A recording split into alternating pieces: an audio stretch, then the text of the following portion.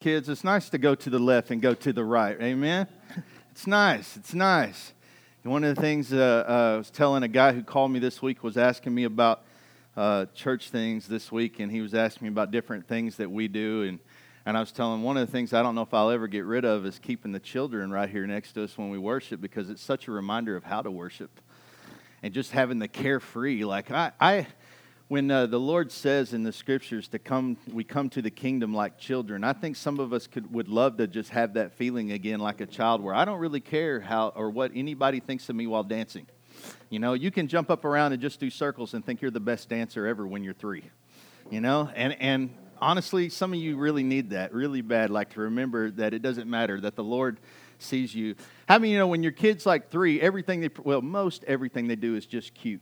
You know, most everything. I'm not going to say everything, but most everything is just cute. Like, oh, they look at them, they're dancing. I've got this whole video of Reese singing, and she hates it for me to bring it out now. But at the time, she's like 3, and she's singing, and she's making up words about unicorns and all this other stuff.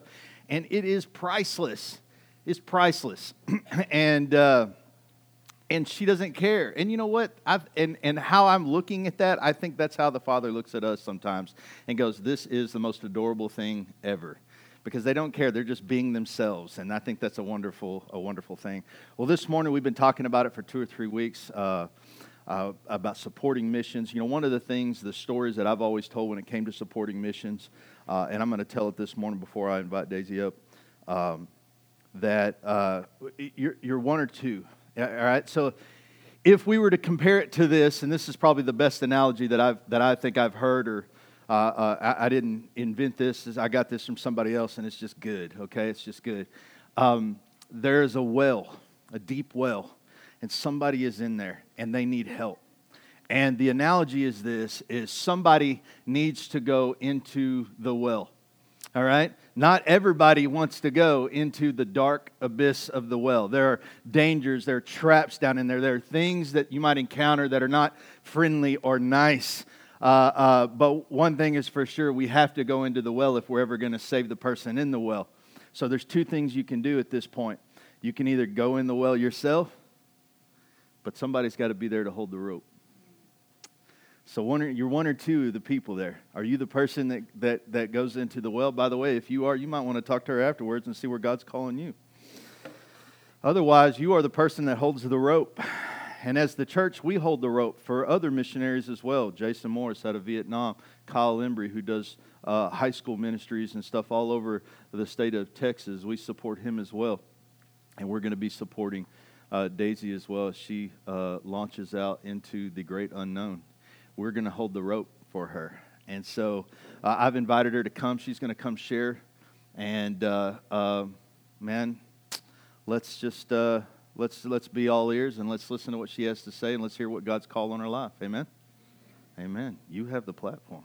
Let me grab a microphone from someplace. Oh, this one is Joy's. You can tell because she has acid hands. So it does work. There we go. Hey, Joy's hello. Thank y'all so much for having me. It's actually really funny. At training, we go over that exact story about holding the rope, and that's one of our things that we talk about a lot. So that was really cool. A little backstory. 4 years ago, I was at First Baptist in Burnett. That's where I'm from, and they had an opportunity to go on a mission trip to Romania and work with the gypsy people there. And so I took that as more of a opportunity to travel. I was really interested in traveling, and so I went for it, and it just completely changed the direction of my life. And so I went back 2 more times after that, and I just really got to learn about a different culture, specifically the gypsy culture. They're very, very discriminated all over Europe, and they are poor, and no one really wants to help them.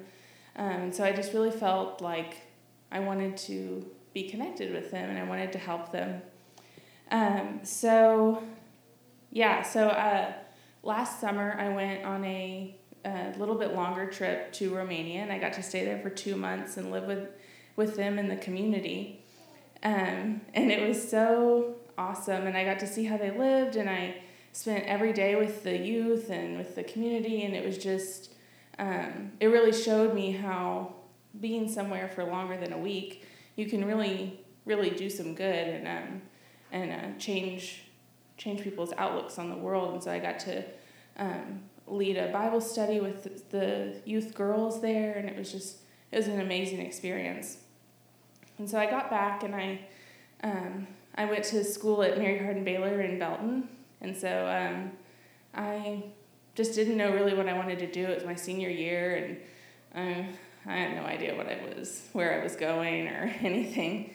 And so I started looking at mission opportunities and mission organizations, and I found a few that I thought were perfect, and then it just kind of fell through, and nothing was really going how I wanted. And so I found an organization called GoCore. GoCore is a nonprofit, small organization that helps connect people with larger organizations. And so I was connected to a job in Croatia working with Gypsy people, and it was perfect, and it was really what I wanted to do. And then a couple weeks ago, actually, I don't know if I mentioned this to you, but a couple weeks ago, they let me know that I was being redirected because of various reasons in that area. They just thought that it's better for me to change my location. So I will now be going to Bulgaria and also working with Roma people, Gypsy people. And I was this happened 2 weeks ago, so I'm still kind of processing it. But it's very exciting, and it's actually doing more of what I wanted to do. And so it was really cool to see how the Lord closed a door that I was certain was the one that he opened for me. And he opened another one that was, immediately they had a plan, and I was going to Bulgaria, and it was just his timing, and maybe that's just the way it was supposed to go. I don't know why. But and so in Bulgaria, I'll get to work with Gypsy kids and youth, and I'll get to help them start an after-school program. The kids usually will drop out at 4th grade and start work or do something, 5th grade. A lot of the girls are married by 8th grade, and they're starting families, and it's a really hard culture to help because they're so set in their ways. And so this after school program will really help show them that they have a future that's different from what they know. So I'm very, very excited. This organization that I'm going through is called One Collective, and they have ministries all over the world, which is just so amazing. I went to training a couple of months ago, and I got to meet people that were going to the Middle East, people that were going to Mexico, Greece, all over. It's just amazing what the Lord is doing through this organization. And so, like most things, it costs money, and because they're a nonprofit organization, I raise my own support. And with the holding the rope analogy, it really is. So the relationship I have with people here is more than just a financial relationship. It's a prayer relationship. I have financial partners, but part of that financial partnership is through prayer, and that's really the biggest part, in my opinion. But because where there's prayer, the money it'll come, it'll happen. So I would ask that y'all prayerfully consider financially supporting, but just to remain in my little prayer log, I guess. And I have a newsletter I'll send out and stuff, and just to be praying for me. It's exciting, and I'm so excited to share this with y'all. And I didn't even know about this community, this church. It's so cool. I love it. But that's my little short presentation. Yeah, thank you.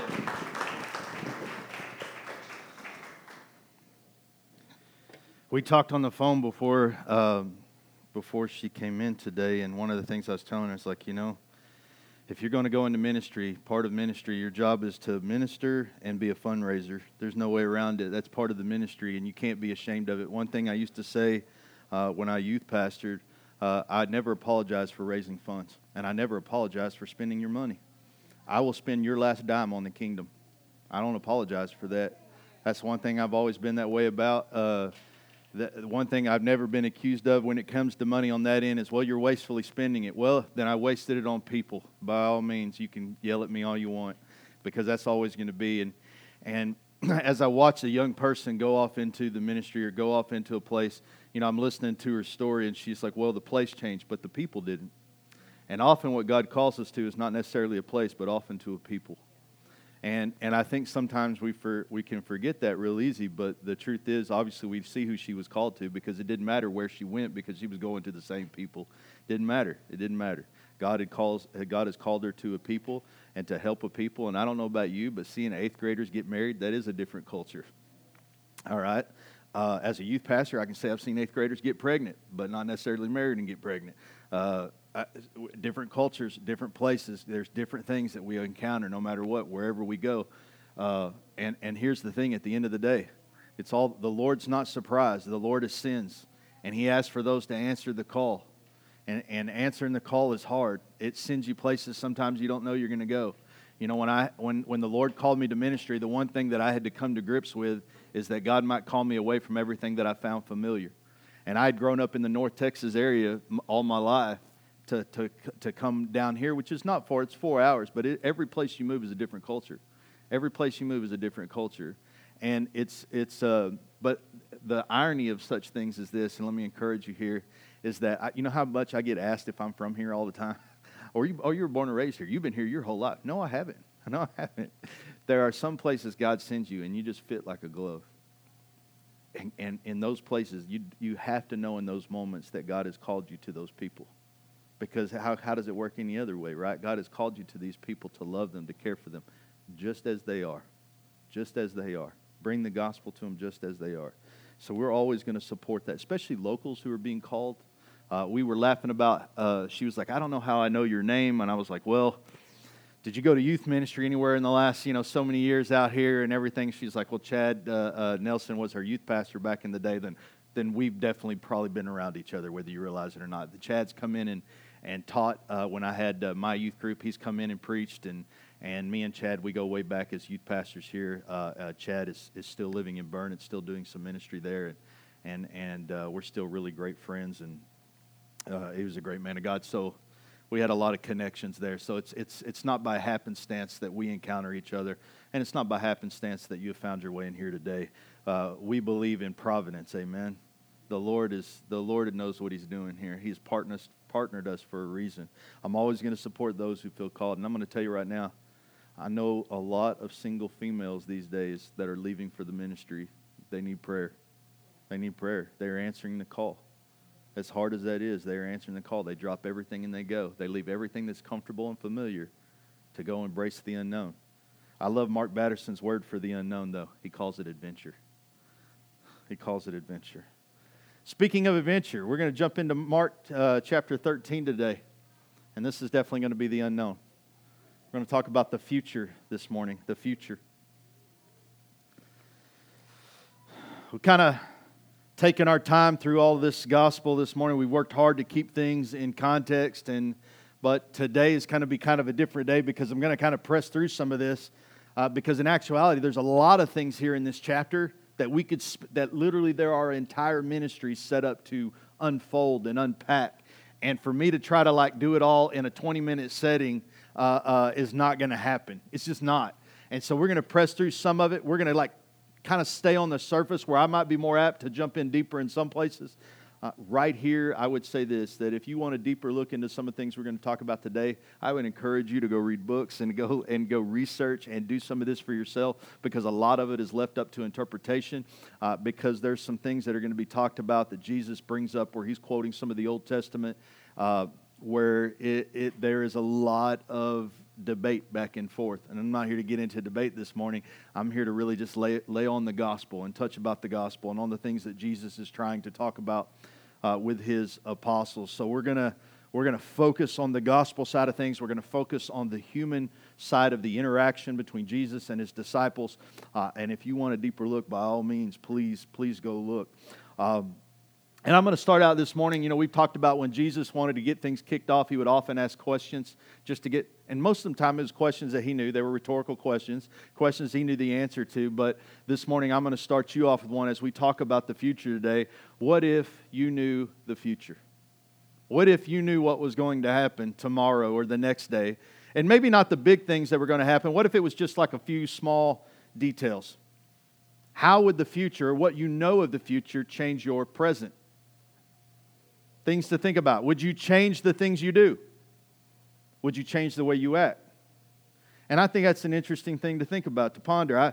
I'm reminded years back, my wife, I'm getting ready to leave. I was a computer-aided drafting engineer, basically a CAD engineer, and getting ready to leave for work. I worked in Dallas, far away off, so it's like 4:30 in the morning. I'm getting up and taking a shower, and I come back in. I'm getting ready to leave and say bye.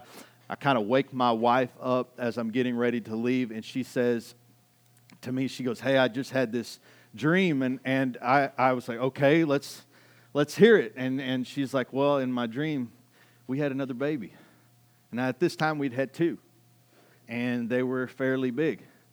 And I was like, "Okay, all right, I'm listening." And she's like, "Yeah, it was this." I said, "Well, was it a boy or a girl?"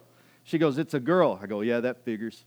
You know, and, you know, can't, for whatever reasons, boys elude me. And so I'm like, okay, well, I'm listening still. She's like, yeah, she was so vivid. I was like, really? And I was like, well, did you have a baby name her? She's like, yeah, the baby's name was Reese. And I'm in the hospital bed. I had her in this little pink blanket, and I'm looking down at her. I'm like, it's okay, Reese, it's okay. And I was like, that's a lot of detail, you know? And I was like, you know, maybe that's the Lord. I'll pray about it today. And I'll go to work, and I'm thinking about it at work, and I call her up, and I said, man, I think that's the Lord. I just think that's the Lord. You know, and it had been quite a while since we'd had, if you all know, like the difference, Reagan is graduating high school. Reese is starting 5th grade. It had been a while, all right? It had been a while. And so when we were sitting there, I was like, I think that's the Lord. You know, we always talked about the reason we haven't stopped that process was because we thought about having a third child. Well, maybe this is God saying it's time. And so we agree. The rest of the story is simple, right? We moved towards that, and there came a time where we literally secured the pink blanket, and there was this moment in the hospital where Joy's holding the baby, Reese, in the pink blanket, and it was this deja vu moment. She's already seen this moment before. We got a glimpse. God gave us this divine glimpse of what could be. And how we responded to it could have changed everything. We could have said, I got two, and they're a handful enough. We could have said that. But we say, you know what? I'm going to run straight to the future that he's showing me. And listen, man, you and I both know kids cost a lot of money. It was like, well, we got two, and we're not that poor. We get three, we're really poor. And right? And so, like, no, but we run straight towards it, right? And we have this, like, deja vu moment, right? God gave us this glimpse of the future. And you can argue whether it was dream or happenstance. You can decide. I mean, I know how we felt about it. You can absolutely see how we processed all that information. And what we acted on came to life. Right? So I'm going to ask you again, what if you knew the future? What if God gave you a glimpse of what was to be? How would you respond? Now, that was a good case, right? What if it's not? And this is what we're talking about this morning. What if it's not? Mark chapter 13, verses 1 through 12. And we'll finish the rest here in a little bit, but let's just deal with the first 12. As Jesus was leaving the temple that day, one of his disciples said, "Teacher, look at these magnificent buildings. Look at the impressive stones in the walls." Jesus replied, "Yes, look at these great buildings, but they'll be completely demolished. Not one stone will be left on top of another." Later, Jesus sat on the Mount of Olives across the valley from the temple. Peter, James, John, and Andrew came to him privately and asked him, "Tell us when all this will happen. What sign will show us that these things are about to be fulfilled?" Jesus replied, "Don't let anyone mislead you, for many will come in my name claiming I am the Messiah. They will deceive many, and you will hear wars and threats of wars, but don't panic. Yes, these things must take place, but the end won't follow immediately. Nations will go to war against nation and kingdoms against kingdom, and there will be earthquakes in many parts of the world as well as famines, but this is only the first of the birth pains, with more to come. When these things begin to happen, watch out. You will be handed over to the local councils and beaten in the synagogues. You will stand trial before governors and kings because you're my followers, but this will be your opportunity to tell them about me. For the good news must be preached to all the nations. But when you're arrested and stand trial, don't worry in advance about what to say. Just say what God tells you at that time. For it is not you who will be speaking, but the Holy Spirit. A brother will betray his brother to death. A father will betray his own child, and children will rebel against their parents and cause them to be killed. And everyone will hate you because you're my followers. But the one who endures to the end will be saved." I don't know about you, but right away you can see the heaviness and the gravity of the future events upon Jesus. The disciples are enamored. They're taken back or smitten by the size and the scope of the buildings, right? They're looking at the temple, looking at the carvings, looking at how it's constructed, and they're marveling at it. One of the times that I think about this, I think about in the movie Gladiator, where one of the Ethiopians comes up and he sees the Colosseum at Rome for the first time, and he says, "I didn't even know men could build such things." And we see this is the temple. This is not the first temple. This is the second temple, the one that Ezra built, right? And here looking at it, they're looking at all these things, and they're just, I mean, come on, it's beautiful. It's the very thing that's supposed to house the Spirit of God. And so they're kind of taken back by it. But let's be honest, Jesus has never been a fan of outward appearances. He's never been a fan of what looks pretty on the outside doesn't mean it's pretty on the inside. He cares more for the inward than He always has the outward. Jesus cries over people, not buildings. His heart, and you can tell by the way He's talking, it's lingering elsewhere, right? It's looking into the future, where He says not one stone is going to be left on this thing. The disciples, they're shaking a little bit. I mean, they were just talking. It's kind of like taking what do they call that? Debbie Downer. Come on, Jesus. We're having this good time. We're looking at how great the temple looks, and it's like, hey, look how good this temple looks. Oh, it's all going to be destroyed. Come on, man. Come on. But it's heavy on Him. It's heavy on Him. He's thinking about the things of the future. And from this point, basically through verse 13, Jesus is very descriptive about the immediate future and even the fate of His friends. He gives them this glimpse. Even the purpose of the... And based off what we just read, it isn't an easy future to hear. It's not easy. It isn't the future that you're hoping to have, and I'm sure it wasn't the future that they're hoping to have, right? How would you like that to be said to you? Great, we're going to stand trial. Awesome. If we're having to stand trial, there's a pretty good chance we're in jail already. Great. This sounds like a great life coming for us, right? This is what's waiting for them tomorrow, right? And why are they so curious? For the same reason I'm sure all of you would be. Wouldn't you want to know? Wouldn't you want to know what it is that leads to this? Wouldn't you want to know what it takes to get to this place? I mean, because after all, as much as we pray for health, wealth, and prosperity, whether we like that whole phrase or not, I mean, the truth of it is, because we're always trying to stay clear of trouble. We're always trying to pray clear that we never have anything wrong or that we never make wrong decisions. And we're praying always, Lord, let me never feel failure. Lord, never let me allow a decision that's ever going to harm me. Lord, I just want to be comfortable my entire life. Nobody ever prays to be uncomfortable. Right? I'm just being honest. So most people wouldn't want to steer clear of this, right? They don't want to drive towards it. Now, in a situation like we were with Reese, that was an easy decision, right? There's no pain involved for me. By the way, I didn't scream at all when Reese was born. I'm just saying. You know what? I didn't even feel anything. Like, it was just like, boom, it happened. I was like, that's awesome. Now, my wife, she has a different testimony. Totally different testimony, right? She had some pain in that game. And so, like, how we approach, it was easy for me to go, that sounds like God divine, because I'm not the one carrying that thing for 9 months. Like, it sounds so easy to me to just say, that sounds like a good idea for me. You know, my wife's like, yeah, it does. Yeah, that's why it's not your decision. It's mine. Because I'm the one that's going to have to endure that. I'm the one that's going to have that. And when you go to work, guess who's raising that baby? Yeah. But this is the thing, how we all approach it, how everyone's side is different, how we all come to the conclusion, right? And you look at the disciples, hear what they're facing. He tells them all this stuff is about to happen, right? Well, what do? Do you run towards it? Do you run away from it? And by the way, you know, what they're looking at is they're facing persecution, right? And so, like it or not, it kind of concerns them. The future concerns them, right? And it concerns all of us. All the future does. We want to know what is going to happen to tomorrow. All of us, if we're going to be honest, we would like to know what's going to happen tomorrow.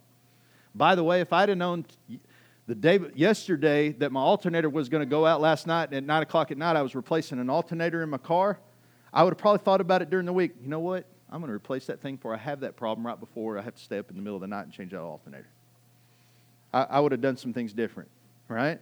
The future concerns us. We're tempted to know our future out of the sheer fear of the unknown. There's always this lingering fear of what we don't understand or what we don't know. There's always a fear of failure, right? That's why you want to know. I just want to know what God's will is, Pastor.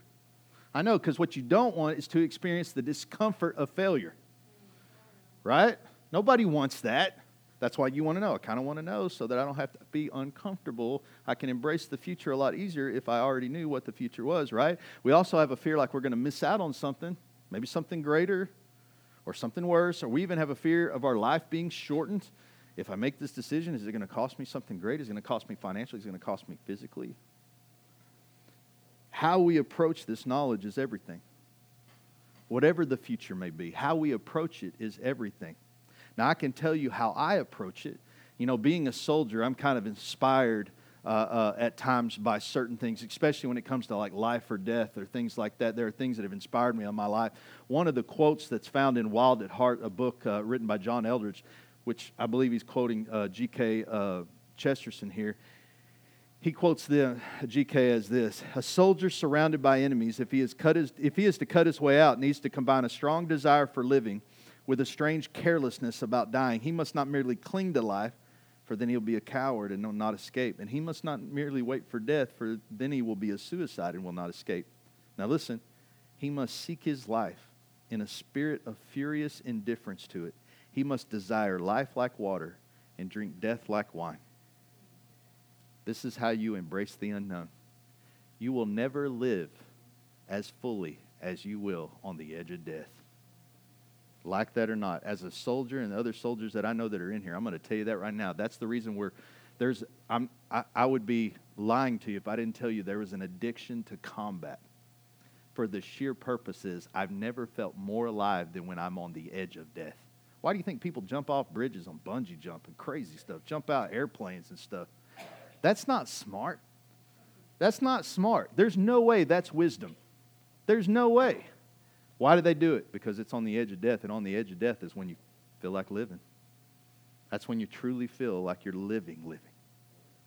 All right? And this is how we have to embrace the future with the same mentality. I don't know what lies tomorrow. What I can tell you is I'm headed straight for it. Good or bad, I'm headed straight for it. Right? I'm going to fully embrace whatever future lies ahead of me, whether it lengthens my life or shortens my life, whether it's a life filled with old age or a life cut short. And by the way, I believe I'm already living my best life now. I don't need death standing over my shoulder to feel the shortness of life, because I live my life right now with a furious indifference to it. I can tell you, I was talking to somebody the other day. We were talking about death and life, and I was telling, man, when my 30s hit and all of a sudden it's like something came over me, whether I believe it was the call of God in my life that started to press me and says, you know what? I had worked so hard. I had a nice house. I had a swimming pool, cars, everything that the life could afford. My wife never had to work the entire time of our marriage up until we came here. But can I tell you this, though? I never saw my wife and kids. I was rarely ever home. One of the greatest regrets that I have in my life is not being there to watch my kids grow up. My two oldest. I've got to watch Reese grow up, but my two oldest I wish. Now, by the way, they turned out to be great kids, which means my wife is awesome. My wife, because that's not for me. They turned out to be like her because I wasn't around, and I can honestly say I wasn't there. But I tried to be there for the back end of their life because one thing hit me at 30. I do not want it to say on my grave that I was the best employer, the best employee, it better say best friend, best husband, best dad. That's what it better say. And I'm going to start living my life to earn those titles rather than the other ones. And if that means I have to take a pay cut to do that, I promise you this, I'm not going to miss my job when I go to heaven. But I'll miss my wife and kids if I reach there before they do. Now, the great thing about heaven is this. This is the one good thing. The Bible always talks about what you can't take, right? You can't take your riches with you. You don't get to take anything with you. You can have your savings all you want because it ain't coming with you. You can have your houses and everything else not coming with you. But you can take your friends and you can take your family. You can take your relationships, right? Saved people are going to be in heaven. So you know what you got to do. If you want them to be with you, like Jesus said, I want you to be with me where I go. I prepared a place for you. Guess what? That's the easiest way to be in heaven. Be in heaven together. Me and my wife, we're going to enter heaven together. My kids are going to be in heaven. Why? Because they're saved. They're saved. I don't have to guess their future. No matter what happens, whether life gives them life till the gray hair or life shortens them, I don't have to guess their future. I know their future. So whatever happens is neither here nor there, because whether we see how long we see each other here is nothing compared to the eternity that I'll get to see them there. So I embrace life, for good or for bad, with a furious indifference to it. This is the future. These are the things I do know. These are the things I can say, right? I'm not ignorant of these things. But for the disciples, they're facing some things that are altogether scary. They're hard to hear, heavy to bear. And all of this, when we look at what is coming and why is it so important and why would it be so scary, right? But think about it. Think what he told them, right? He said that some people will look like Christians and they'll talk like Christians, but they're not us, man. He's also going to talk about how there's going to be earthquakes. That's kind of a scary thing if you're in a place where there's a lot of earthquakes, right? There's going to be famines. That's not great. How about there's going to be wars and all kinds of rumors of wars, right? How about the fact that he says, listen, you're eventually going to be arrested and stand trial. I mean, how many of you are ready for that one in life? And the irony is that Jesus in that moment says, hey man, don't worry. What? How do I not worry? I'm not even in jail yet and you're telling me that's where I'm headed. How do you not worry? How do you not get scared when Jesus tells you this is your future, right? And then what's crazy, he says, listen, and when you go to jail, don't worry about what you'll say. Well, first of all, I'm thinking if it's me, I'm not guilty. But this is what Jesus says, and this is so funny to me, because Jesus goes, listen, you don't even got to worry about what you're going to say, because in that moment, the Holy Spirit come on you, and you're going to evangelize the gospel, because that's why you're there. Whoa, wait a minute. So my life's going to turn horrible, right? I'm going to end up in jail, persecuted. They're going to be trying to try me. If they convict me, they kill me. But don't worry about it because I'm telling them about you, that you are okay with me being there. How many of you bought into the idea that Jesus always wants you in this good place where you're always safe and everything is good, right? Show me that in the gospel. Show me that in the gospel.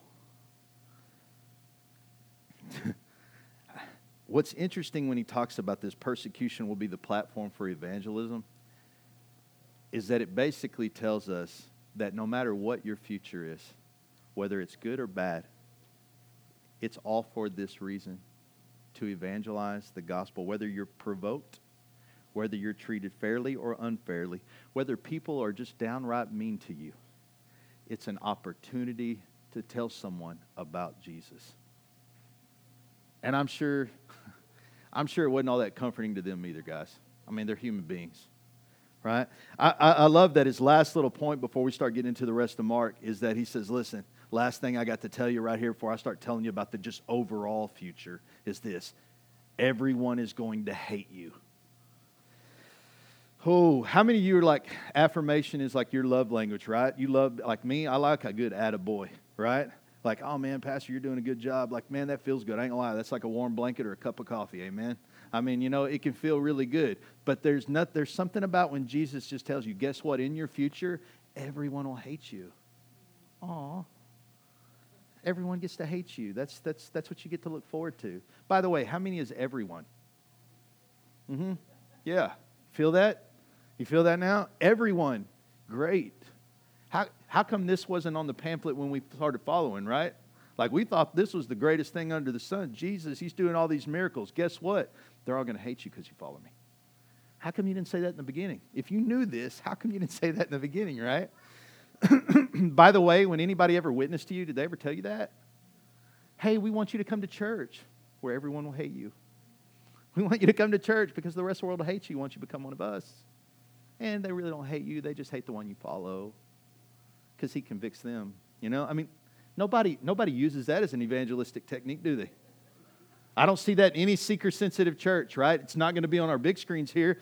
Everyone hates you because you follow Jesus. Is that a feel-good message or what, right? And this is their future, right? Their immediate future.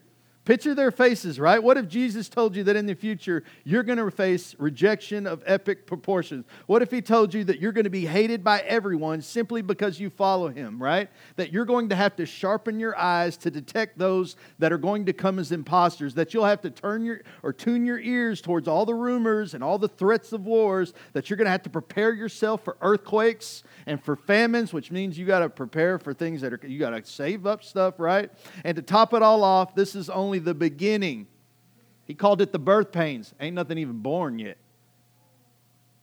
These are Braxton Hicks.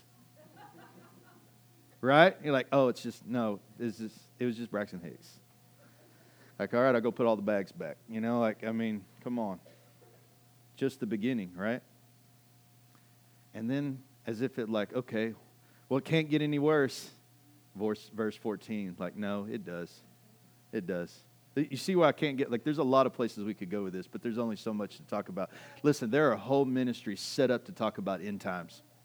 There's no way I could cover in a year what it would take to talk about all the end time stuff. All right? Look at verse 14. We'll finish out the chapter. The day is coming when you will see the sacrilegious objects that causes desecration standing where he should not be.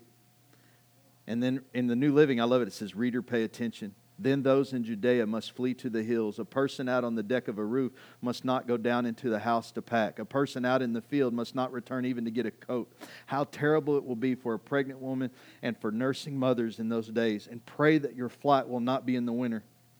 For there will be greater anguish in those days than any time since God created the world, and it will never be so great again. In fact, unless the Lord shortens that time of calamity, not a single person will survive. But for the sake of His chosen ones, He has shortened those days. Then if anyone tells you, look, here is the Messiah, or there He is, don't believe it. For false messiahs and false prophets will rise up and perform signs and wonders as to deceive, if possible, even God's chosen ones. Watch out. I've warned you about this ahead of time. At that time, after the anguish of those days, the sun will be darkened, the moon will give no light, the stars will fall from the sky, and the powers in heavens will be shaken. Then everyone will see the Son of Man coming on the clouds with great power and glory. He will send out His angels to gather His chosen ones from all over the world, from the farthest ends of the earth and heaven. Now learn the lesson from the fig tree. When its branches bud and its leaves begin to sprout, you know that summer's near. In the same way, when you see all these things taking place, you can know that His return is very near, right at the door. I tell you the truth, this generation will not pass from the scene before all these things take place. Heaven and earth will disappear, but my words will never disappear. However, no one knows the day or hour when these things will happen, not even the angels in heaven or the Son Himself. Only the Father knows. And since you don't know when that time will come, be on guard. Stay alert. The coming of the Son of Man will be illustrated by the story of a man going on a long trip. When he left home, he gave each of his slaves instructions about the work they were to do. And he told the gatekeeper to watch for his return. You too must keep watch. For you don't know when the master of the household will return. In the evening, at midnight, before dawn, or at daybreak. Don't let him find you sleeping when he arrives without warning. I say to you, and I say to everyone, watch for him. Those powerful words. Jesus uses the same talk and the descriptions that those in the Old Testament writers used in the end days. It's the same wording that if you go back and you study the books of Daniel and of many others, you're going to see that He didn't give you anything more than what they've given you. And verse 32 reveals that not even Jesus knows the days or the hours of these things. Can I tell you something? After being in pastoral ministry for over a decade now and learning and seeing how pastors run things, and I wish every pastor was like Jesus in this sense. Can I tell you, you know why? This is my personal kind of philosophy or theology when it comes to Jesus in this area. One of the things that's made me love Jesus as the shepherd above all things is that you know why God the Father doesn't tell Jesus when the day has come or when the hour is coming? Because He'd tell us. By the way, I've met a lot of leaders that wouldn't tell you things that they think would scare you, hurt you. They are already thinking for you. Oh, the masses can't handle this information, so we withhold it. You already know it. It's called American politics, right? You understand that, right? It happens in the church, too. There are church folks that believe that, you know what, we can't let them know what the finances this or that, so we'll shade it in such a way so that it doesn't get everybody riled up because it's really not that big a deal or whatever like that. And they're always assume that they know more or that they're somehow more intelligent than the masses. And so they make that decision for them. They allow you what you can know and allow you what you should know. Jesus just tells you everything. And what I love about it is how many times do you remember reading as we covered the Gospel of Mark where it says, and they didn't understand what He was talking about? By the way, praise God. He was like, well, I'm not going to hide it from you. Doesn't mean you'll understand it, but I'm going to tell you at least. How awesome is that? Jesus is the only one, like literally, where we see this. And I'm pretty positive that God didn't tell him everything because Jesus would tell us everything. You ever had that best friend before? You're like, they're my best friend because we don't have any secrets. They tell me everything. I think Jesus knows what it's like to be your best friend. If Jesus hadn't told you, it's because He's not been privy to the information to tell you. God has said, no, I'm going to withhold that from Jesus because Jesus tells them everything. Man, if that don't make you love Him, just that alone. I mean, that He would share the secrets of the kingdom. Every secret that He was given, He shared. Every secret He was given, He shared. That's powerful.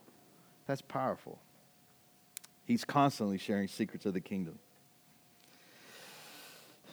But let's be honest, you might not like all those secrets, what they're going to say. You might not understand them. And there's a lot not to like here. One of those being is the great misconception that what it is to be a Christian or to belong to Christ. Because what he says is there's going to be many ministries in the last days that are going to rise up and be false ministries. Man, they're going to be charismatic. They're going to be so believable. So believable. Their message will seem like it's the truth. And you know what? The greatest lie is 99% truth. It's that 1% that makes all the difference in the world. It's that 1%. You know, the devil, when he's quoting Scripture to Jesus through the desert, right? He never once messes up the words. But how he used Scripture was totally wrong. And he perverted the Scripture by speaking it in a way that was totally wrong, that where it didn't apply. It's subtle things like that that will be all the difference to these ministries that are coming. Subtle things. This is why it's so important to have a solid foundation in the Word of God and to be tethered to that foundation, right? This is why you need to be reading your Bible every day. And if you don't have a Bible, you need to get one. That digital thing is great as long as you got a power in your device. How many of you have been upset when you didn't have power in your device? Guess what? Books don't require it. There's no plug-in adapters. You don't have to worry about if you got electricity or not. You can just get a book. It doesn't have no electric. You just open it up and there it is. I would encourage you that if you don't have a physical Bible, you need to get one. And you need to invest some time daily into the Scriptures because these things are coming. You can't be ignorant to that. Jesus is telling you. And how you respond today, you could say, well, I've got time. Good luck with that one. Good luck. That's the other lie the devil likes to tell you, that you have time. Jesus says there are signs that are coming. How will you know what to look for if you don't read about it and understand what's coming? You have to be invested, right? There are going to be those that come and they're going to look like Christians and they're going to talk like Christians, but they're not going to be Christians though, right? If anything, what Jesus is saying in the Scripture, that a time is coming when He will sift the wheat from the tare, right? The wheat and the tare grow together. And here's the problem with the church. The church is always trying to harvest the wheat from the tare. All right? And then what happens is this. Some of the wheat gets chopped up with the tare and gets thrown out too.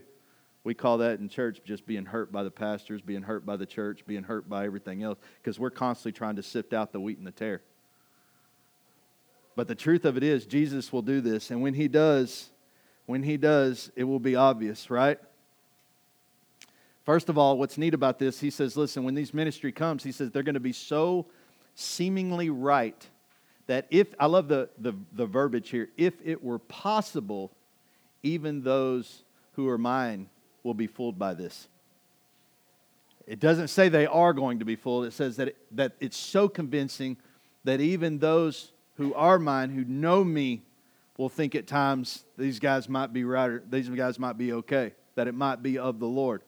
But I'm reminded in 1 John, the Apostle John who wrote in 1 John 2:19, they went out from us, but they were not of us. For if they had been of us, then they would have continued with us. But they went out that it might become plain that they're not all of us. Or how about the New Living that reads like this? That was the ESV. This is the New Living. This will make a little bit better sense. New Living Translation reads, these people left our churches, but they never really belonged with us. Otherwise, they would have stayed with us. When they left, it proved that they didn't belong with us. There are those that are going to walk with us, but they ain't us. There are those that are going to come and they're going to see the value of tithing, but that doesn't mean they're saved. They're going to talk about Jesus and say things because they want to fit in and they want to be liked. And the love that we have to offer, it's contagious. The love that we have to offer, it's addictive. We offer the ability to belong to something bigger than you. We offer the ability to belong to something greater than you. And they're going to want that. They don't care about Jesus. They just want to feel good. Right? And they'll walk with us and they'll talk like us and they'll say all the things. Some of you are like, I already know people like this, right? They're hypocrites, right? We see how they live on Facebook versus how they live in their real life, right? You know, we know people, they look like us, they talk like us, but they ain't us, right? Jesus says that if you're not rooted, it's time to start digging in, because the last great truth that he leaves us right after this whole gloomy description of the future, and I'm going to begin to close with this, Charity. He says, you don't know when the master of the household will return in the evening, at midnight, before dawn, at daybreak. Don't let him find you sleeping when he arrives without warning. So when will all this take place? That's what we all want to know. When is this going to happen? And he says, we don't know. That's your answer. He says this, watch for it. Watch for it. Well, how do I know what to do then? Well, what that means is be ready every day. Did you get up and pray this morning? Have you read your Bible this morning before you even got here? By the way, if you think I'm the person that's supposed to feed you every day, you're wrong. You're wrong. You feed yourself. How many of you, like, you know, you're feeding your kids still? They're 25 and you're like still feeding them. No? They pick up the fork themselves or they're going to starve. You don't feed grown people because you raised a grown person and know how to eat for themselves. That's what a grown, mature person looks like. By the way, a mature Christian is a Christian that feeds themselves. If you're not feeding yourself, if the only time you listen or hear the Bible is when you come to church, you are not a mature Christian. Hear me. Maturity is something that we do every day. We teach our kids how to grow up every day. I have to take Reese. Eventually, in the next 2 years, she's going to be in junior high. I've got to start preparing her how to be a young woman. She can't stay the kid forever. I wish she could, but she can't. All right? And when they get in, you know, part of the thing as a youth pastor was this.